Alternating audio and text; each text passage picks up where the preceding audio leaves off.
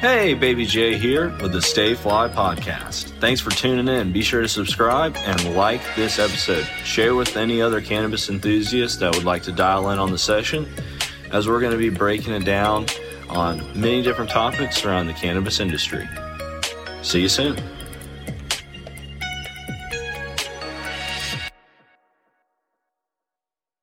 Thank you for tuning in to the Stay Fligh Podcast, brought to you by Southern Crop.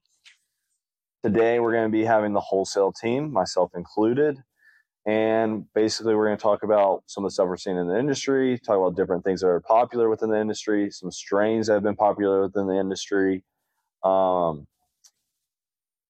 background is I was in sales before this, been a cannabis user for a long time, recently got into the cannabis industry, been part of wholesale as well as some operational experiences here at Southern Crop. Been very blessed to be a part of this team. But I'll kick it over to Chris and he can run into his intro.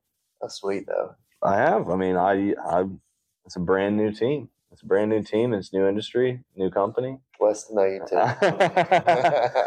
too. Christopher Ramage. I am new to the industry too.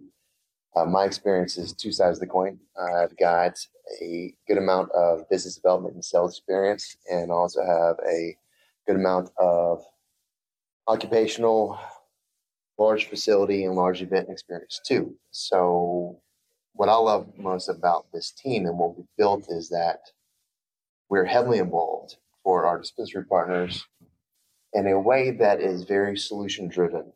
Mm-hmm. And I appreciate that because I've been in that seat where my vendors and those that are brought in to take care of the issues or support me on that side of the coin. I really enjoyed and appreciated the people that took the time to have the right conversations and help me out to get to where I need to get. And we do. I feel like we've built a nice little foundation for our dispensary partners to get there. Yeah. Ashlyn? I'm Ashlyn Jones. I'm very new to the industry as well when it comes to wholesale. I'm very pro-cannabis, obviously, and I got into the industry originally through a CBD and vape shop and just helping customers get different alternatives to things like opioids, cigarettes, healthier alternatives. I'm very, very passionate about that. When you talk to customers and patients and they are having their lives change with the things that we're putting out there, you really have a new sense of appreciation for the product that you're selling. And it's really amazing. And helping these dispensaries on a bigger scale. I come from a retail background, so it was a much smaller scale where I was just helping individual customers and patients. But being on the back end and seeing them in production and everything they have to do to get the product out there, it's really amazing to see what everybody does. Dispensary owners, wholesale reps, cultivators. There's a lot that goes into it on every aspect of the job. Well said. Yeah. Well said. I think one of the things that, let's first kick into is some of the things that we've seen, like popularity from a wholesale perspective. We all have a little bit of insight into the consumer or customer perspective, but really when you're identifying different sales trends, different fads and stuff, a lot of that's driven by the dispensaries on what they're promoting. So obviously flower has been king. Yeah. Flower and vapes, I guess, would be second.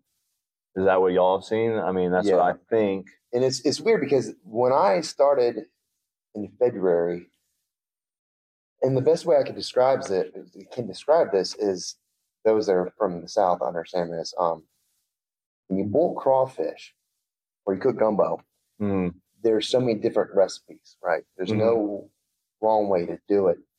The industry was like that.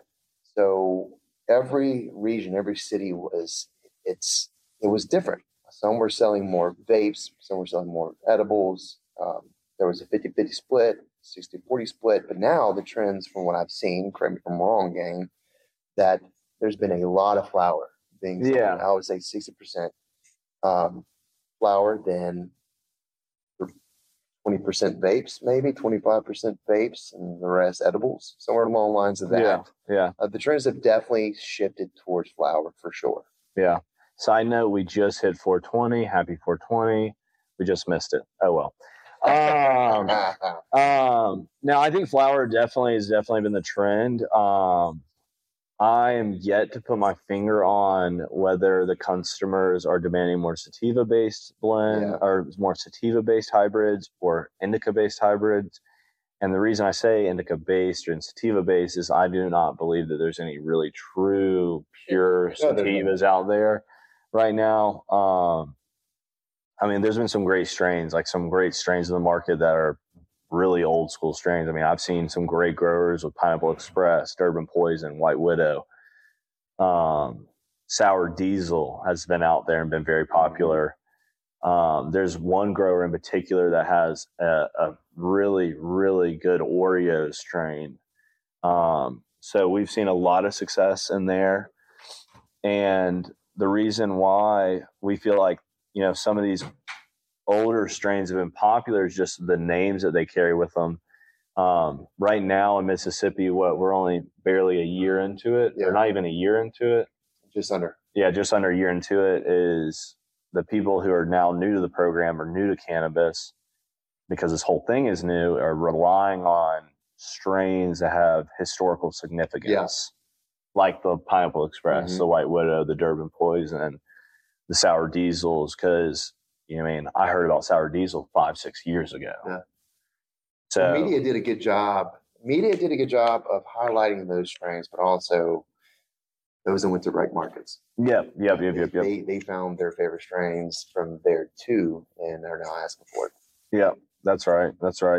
So, that's actually something that we've been discussing internally, because at the end of the day, everything in this company is driven by sales. The feedback we get from consumers, feedback we get from dispensaries. And obviously, with everything that goes on in this building, all the automation, all the cutting edge technology that we do have, and we're very happy to have, why would we continue down the same road that everyone else is on? Yeah. When we've paved our own. Let's really sit back and think about it. Like, why would we continue to grow the same things that everybody else is growing? Why not introduce new strains to the market? So that's something that we're trying to kind of debating internally, and what that'll look like.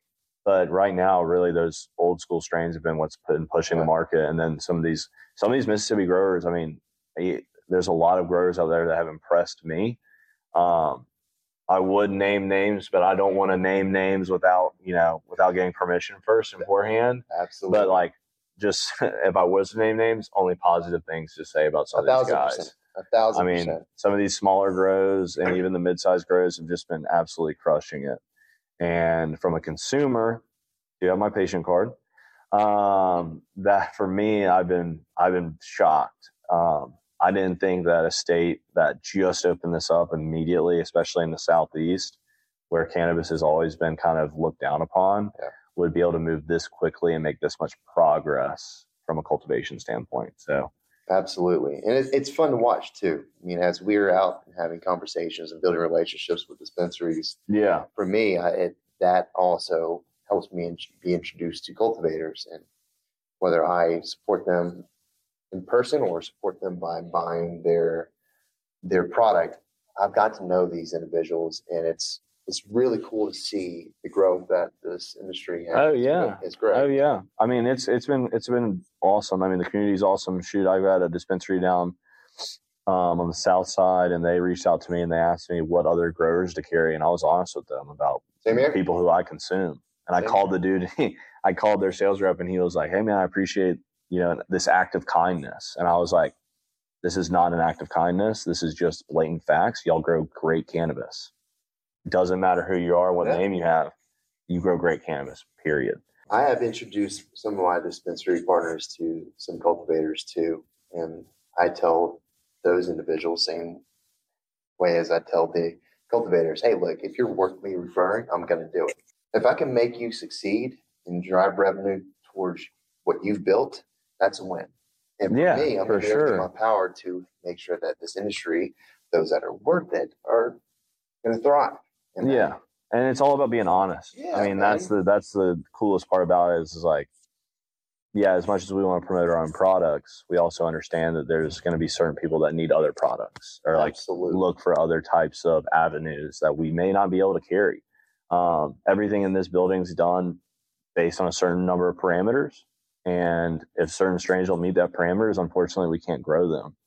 So when we have an opportunity to refer one of our clients to someone that can solve that or create that solution for them, more than happy to do so. And I've had the last 2 weeks, my theme has been focusing on intent. I'm getting kind of philosophical here. But the way I see it, if my intent is thrown out there in a positive manner, and I've got good intentions towards the people around me, I know that's going to come back and then some. So the way I see it, if I could do anything I can to make sure that the individuals within this industry do not close their doors, because let's be honest, if that happens, the perception is going to be so negative for the industry itself. Yeah, I mean, and cannabis has been under fire for 100 years now. And we've been only open for less than a year. If dispensaries, cultivators, transports, if they start closing their doors, and that perception is so negative that's only going to either plateau our growth or replenish it. Yeah. And if I can help it, I'm going to do my best to take care of the people around me. Yeah. And that's including the other dispensaries, the other cultivators, and other parts of this industry. Yeah. That's where I see it. Ashlyn, what about you? I mean, you used to work in retail. Like, what's your kind of opinion on what customers are looking for, consumers? I think just having variety. I know that it's not dominating the market, but edibles and like capsules, having that so people can get that true medicinal benefit from it is really helpful. Having people, wholesale reps like our team specifically, Mississippi's backed by a lot of heart. All these cultivators that are putting some of their life savings, dispensary owners that are putting the change into their pocket into these stores I think it's just different than a lot of other states too. Yeah. No, I mean, it's obviously when you think about cannabis, the first state you think of is California. Right. And I mean, we're very far from California, to say the least. So like I said earlier, I've just been happy with the progress the cultivators have made. I think that every day we're getting a little bit further past the marijuana stigma that we have in the Southeast. Man, you know, it's weird. I've never experienced firsthand any pushback from this industry, from the general public. Oh, I have. But I know people that have. Yeah, I have. So that's awesome, because I want to ask you, if you haven't, two, what do you think the percentage would be of those that are strictly pushing back against the devil's lettuce? I mean, I can't give a percentage. I could maybe say roughly like 20% of the state, and that would be like the high end of my guess. But like, this is the way I look at it. And this is the way one of my buddies we were sitting talking about this because we were catching up, and he is someone, there's very few of my friends that I would ever ask to come work with me just because I know my friends too well. But there's one guy in particular, and he's about to get married, and he told me point blank, and I didn't ever ask him, but I just made a comment like, I would never recommend a lot of our friends, but you have a long history with cannabis, a passion for it.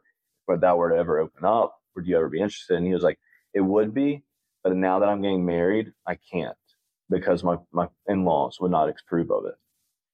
And I was like, wow, that's crazy to think about, that like even now with how far this country's come about cannabis, that you still have to sit in that position. And he said, yeah. And I know that you sit in that position now too, because I do have people that ask me, why are you doing this? Like, is it even legal? Like, what are you doing? Are you crazy? And I'm like, yes, it is legal. But he also pointed out to me, he goes, the same people that are asking you that question, Joe, are probably going to call you in 10 years and ask how to get into it. And that's weird, because when I first was going through the interview process for this position, I had to sit down with my family and tell them, like, this is what the potential is going to be for my career. I'm looking at this position with this company. I'm letting you know right now because I need feedback from you, because not only have you been extremely conservative my entire life and against this industry, but most importantly, we have kids in this family that are impressionable. So the one thing I want to do is make sure that it's okay with you guys before I move to the next step. And it was across the board. Surprised the crap out of me. Everyone in my family was like, absolutely, dude, we don't care. Like, Really? Yeah. When I was 15 and you caught me with my stash, you cared then. Well, Yeah. a lot of it is fear-based, too. Yeah. People aren't educated on it, how it can help. There's a lot of education coming out and materials to really teach people about cannabis. Everyone I've talked to that had a problem with it just didn't know enough about it. Yeah. And once they know about it, know how it truly helps people, knowing how it's getting people off certain medicines that had such negative effects, and now they have an outlet to something that can truly benefit their life in a healthier way. Which you bring up much more receptive to that. You bring up a good point, because one thing I have seen is in regards to that demographic that was born in the 40s. Those individuals, there was a split between the flower child that went to Woodstock and those that didn't touch it. That, from what I'm seeing now, especially with this industry being in Mississippi, I've been seeing a bridge that's gapping those two. And those individuals that are my parents' age are surprisingly open to getting their card.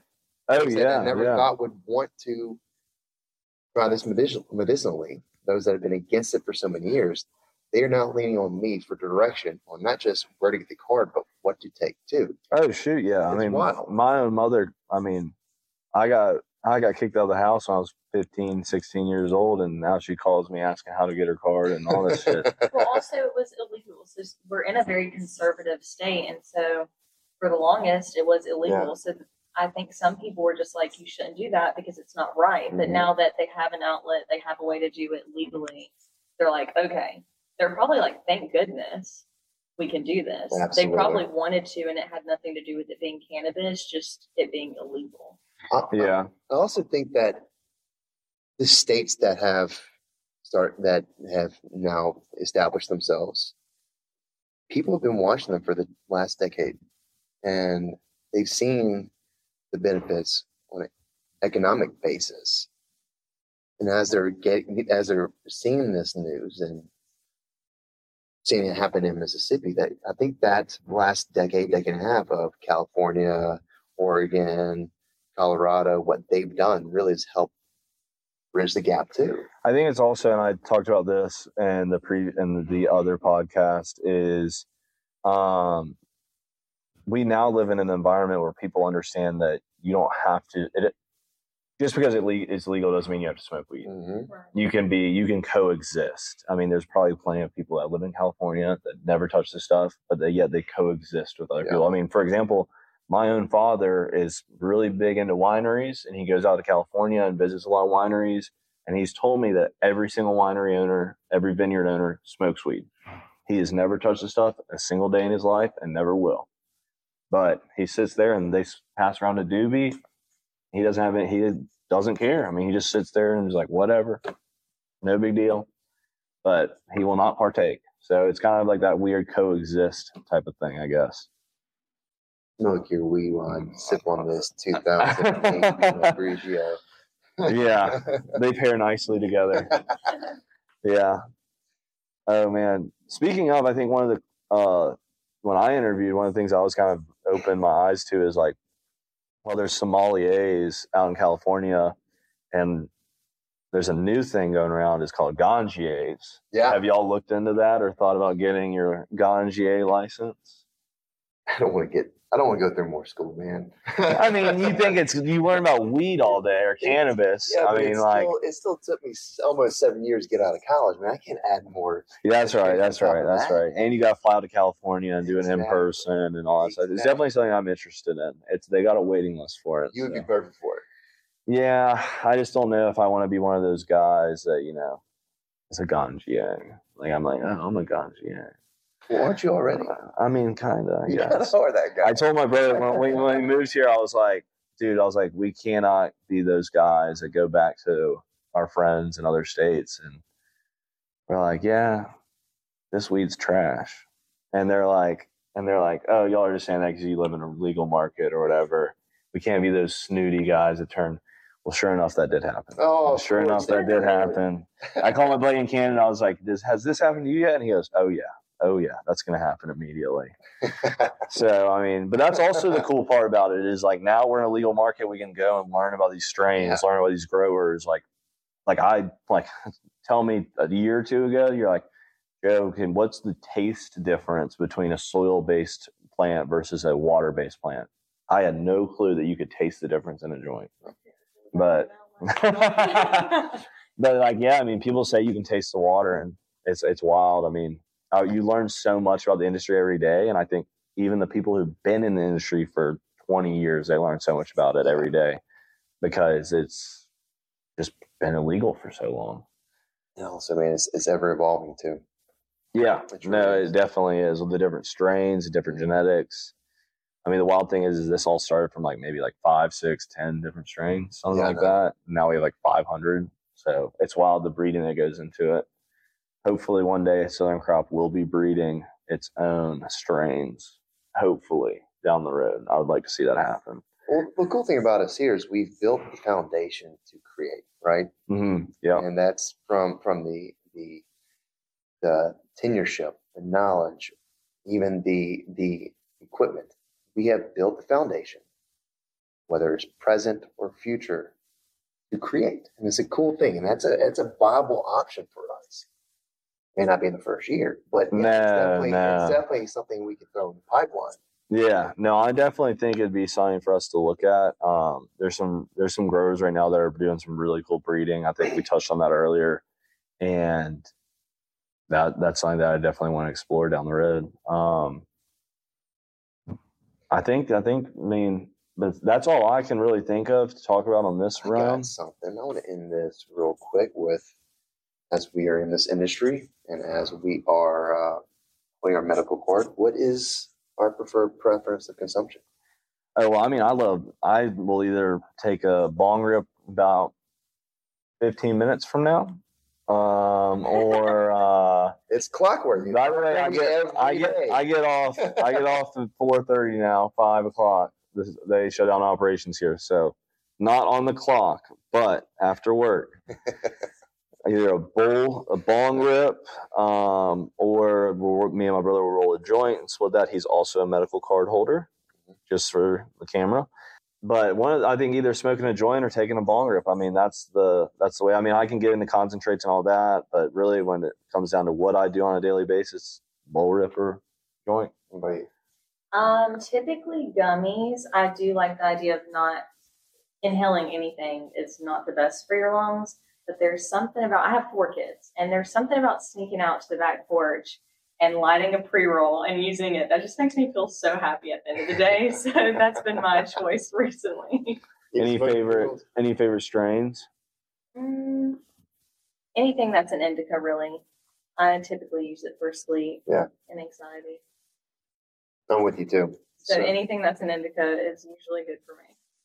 Well, there's some really, the indica side, I've been a big fan of this one strain called Motor Breath that's been going around. Yeah. Been really popular. Pineapple Express on the sativa side is definitely, and I know that's cliche. I mean, I know whoever's watching this, Pineapple Express, blah, blah, blah. Smoke it and tell me differently.